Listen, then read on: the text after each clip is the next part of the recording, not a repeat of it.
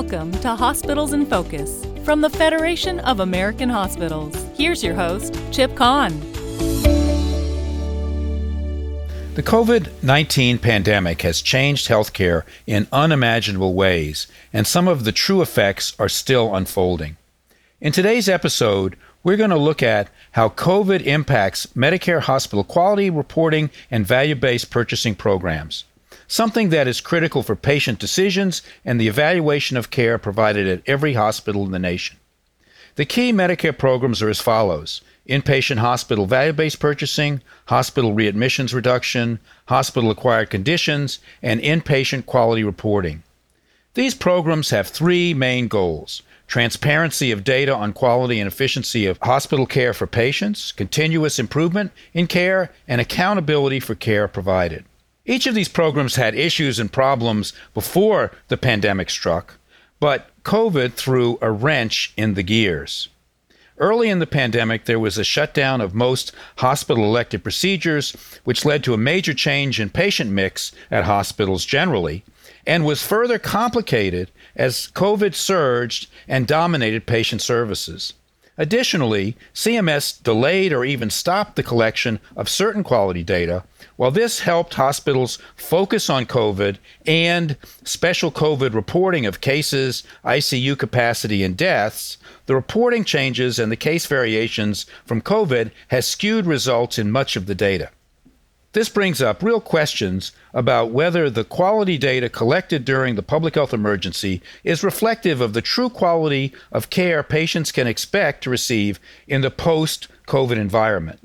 CMS has taken some actions to mitigate the reporting of these issues for fiscal year 2022, but is it enough? This is so important a topic that I recently co-authored a blog that was just published in healthaffairs.org examining the problem, its possible long-term effects, and the need for future adjustments.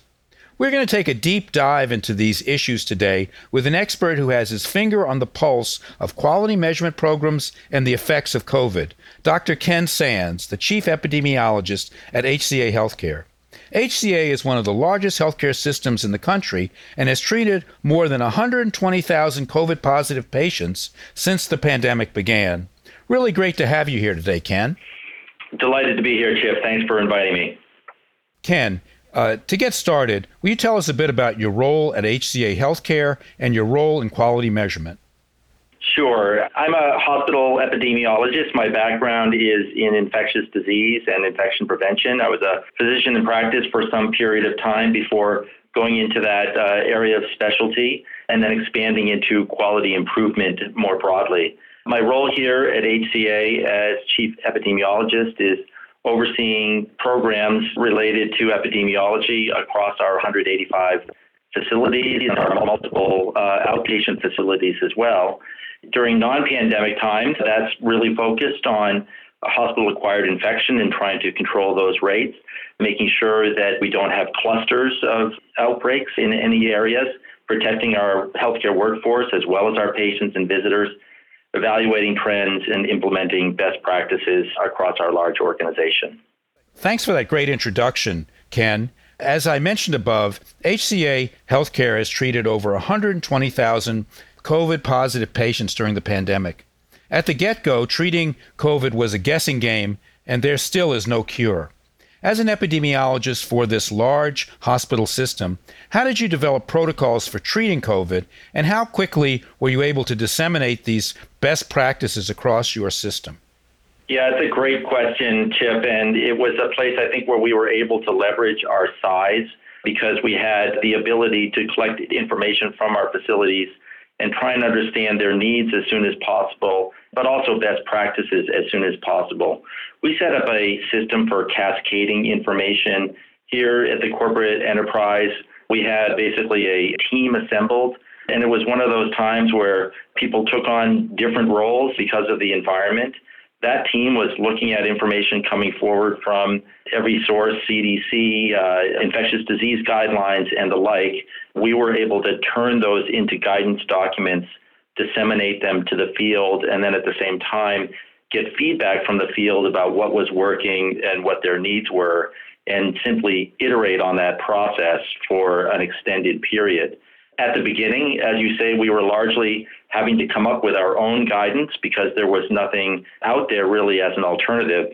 As time progressed, there started to be a scientific literature, and there's really been an explosion of information in terms of the evidence base that we were able to draw upon, as well as increasing guidance from the CDC that we were able to incorporate. But what we learned along the way is that we had greater capability than we may have thought in order to adopt and adapt to new information, that our workforce was very committed and also very agile in order to meet the needs of the large organization. Ken, can you give us a couple of examples of how COVID affected hospital operations and patient care, and talk about the effect that it had and continues to have on how quality data is collected? Well, it's really affected operations very dramatically. Obviously, significant shifts in patient populations, not just the influx of COVID patients, but also the decrease in elective surgical volume, major shifts in staffing because of COVID. And so we were dealing with multiple changing factors simultaneously, obviously adapting new practices that have significant roles in operations, such as the use of PPE, controls on visitation, all of which had to be adapted. We made strong use of information systems so that we were able to understand where COVID volume was occurring, and also begin to understand what treatment practices were taking place. And because we had good flow of information, we could see and leverage best practice to make sure that the right therapeutics were being used at the right time, that our ICUs and our ventilators were being used in the most appropriate fashion to create the best patient outcomes, all of which was a major part of our monitoring program for measuring outcomes. It meant that our focus was on these measures as opposed to the standard set of measures that were being typically evaluated as part of ongoing federal measurement programs. Not that those are not important, but clearly with only so much ability to focus the organization, we were clearly focused on our COVID-related outcomes. CMS really recognized the issue that you just raised. Compliance is so important, but let's take a look at the response of the regulators, CMS, when they stepped in early with waivers on quality reporting to help mitigate issues and burden on providers. Could you talk a little bit about what they did and how that helped you, at least in the short term? Well, I think they're putting down measures waiving the requirement to report metrics was instrumental in relieving some burden. Our frontline clinicians were obviously very busy managing COVID and learning a new set of skills related to that discipline. But also our administrative structure was working overtime to create the data systems to support that enterprise. As I said, create the measures that we were using to judge our performance. That was a full-time effort to simply understand where our COVID patients were, how they were using ICU capacity, how we can best staff. And so it was key that we were relieved of that burden, entirely separately from the importance of the fact that we did not understand how performance on the standard metrics was being influenced by COVID. So really two key agendas here that were an important part of that maneuver. One was the relief of the reporting burden, and two was relief of the concern that understanding performance was really an unknown given how different the inpatient environment had been during the COVID surge. Ken, looking forward and hopefully looking forward beyond COVID, for the federal fiscal year 2022 that begins in October, CMS is proposing additional changes to their rules in their inpatient prospective payment system rule. How do you rate these proposals, and do they recognize all of the issues that you've seen raised regarding quality measurement reporting and the effects of COVID on hospital care? I think it's a very good first step that they have carved out some periods of time for reporting measures as part of what they've announced for the 2022 program. It was such a different year in 2020 that I'm glad that we are not trying to model the performance metrics for that period of time. I think we understand with some level of confidence that there's clearly a direct association between COVID and certain quality metrics. I'll just mention in our own case, we've looked at our performance on hospital infection, and we see a change in performance that we can directly correlate with volume of COVID patients in our facilities. But we do not know the specifics of that relationship. We do not know whether it is that COVID patients are at higher risk. We do not know whether it's that patient mix generally changed for reasons that we mentioned. We don't know whether it was a distraction because of the surge. So it's very hard to risk adjust for that situation. I think the same could be true for patient experience measures and the impact of changes in visitor policies, for example. The environment where there's more PPE can have an effect on patients as well. And so it's very hard to model. And I would say even if you look at some of this data and see it did not change much during COVID, you'd have to ask the question of, did the hospital actually have an opportunity to be significantly improving during that period of time? And that improvement was hidden by the change.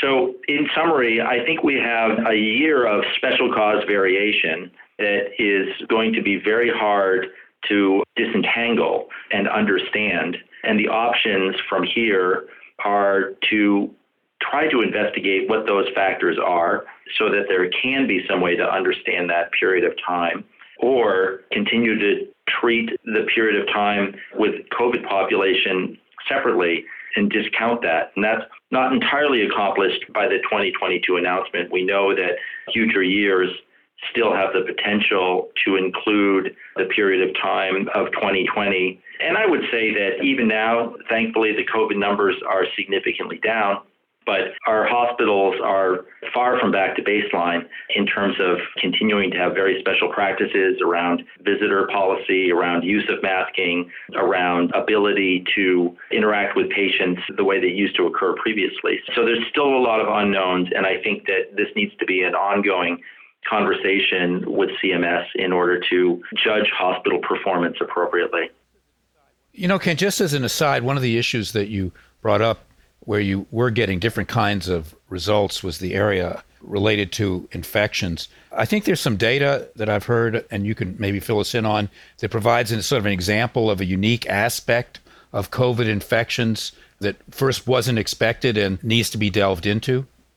What I can just tell you is what we've seen is that for some HAIs, we've seen almost a linear relationship between the percent of hospital admissions that are COVID admissions and the risk of HAIs. And again, we don't know whether that is the COVID patients having a higher risk of HAIs per se, or whether it's a broader phenomenon in the hospital. Interestingly, we've observed that our rates of the C. difficile infections, another specific HAI, have actually gone down.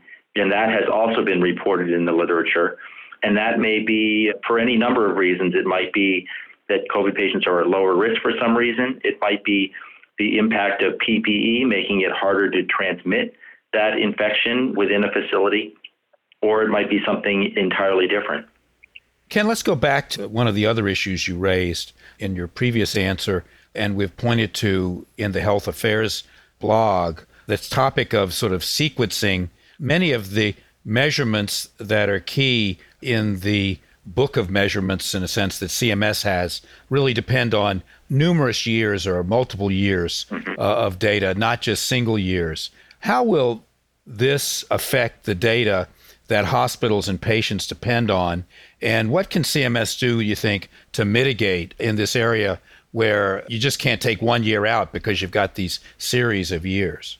You know, I think that there's a number of techniques that they could assess. One could be to de-emphasize a certain period of time in how they do calculations, or de-emphasize certain measures. That is one approach, is an underweighting, if you will. I think that they could use the data that they have to further try and understand the relationship between care of COVID patients and some of these performance metrics and try and create a more level playing field. That will be a fairly significant endeavor to try and understand that impact.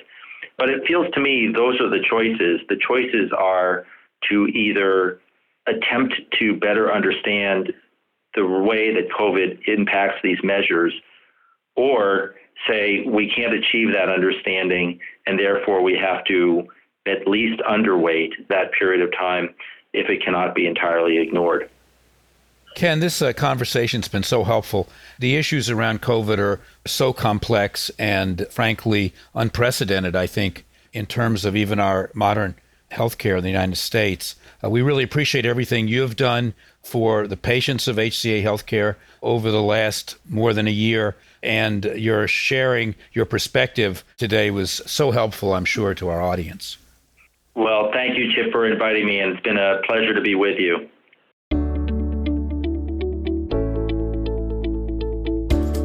Thanks for listening to Hospitals in Focus from the Federation of American Hospitals. Learn more at FAH.org. Follow the Federation on social media at FAH Hospitals and follow Chip at ChipCon. Please rate, review, and subscribe to Hospitals in Focus. Join us next time for more in-depth conversations with healthcare leaders.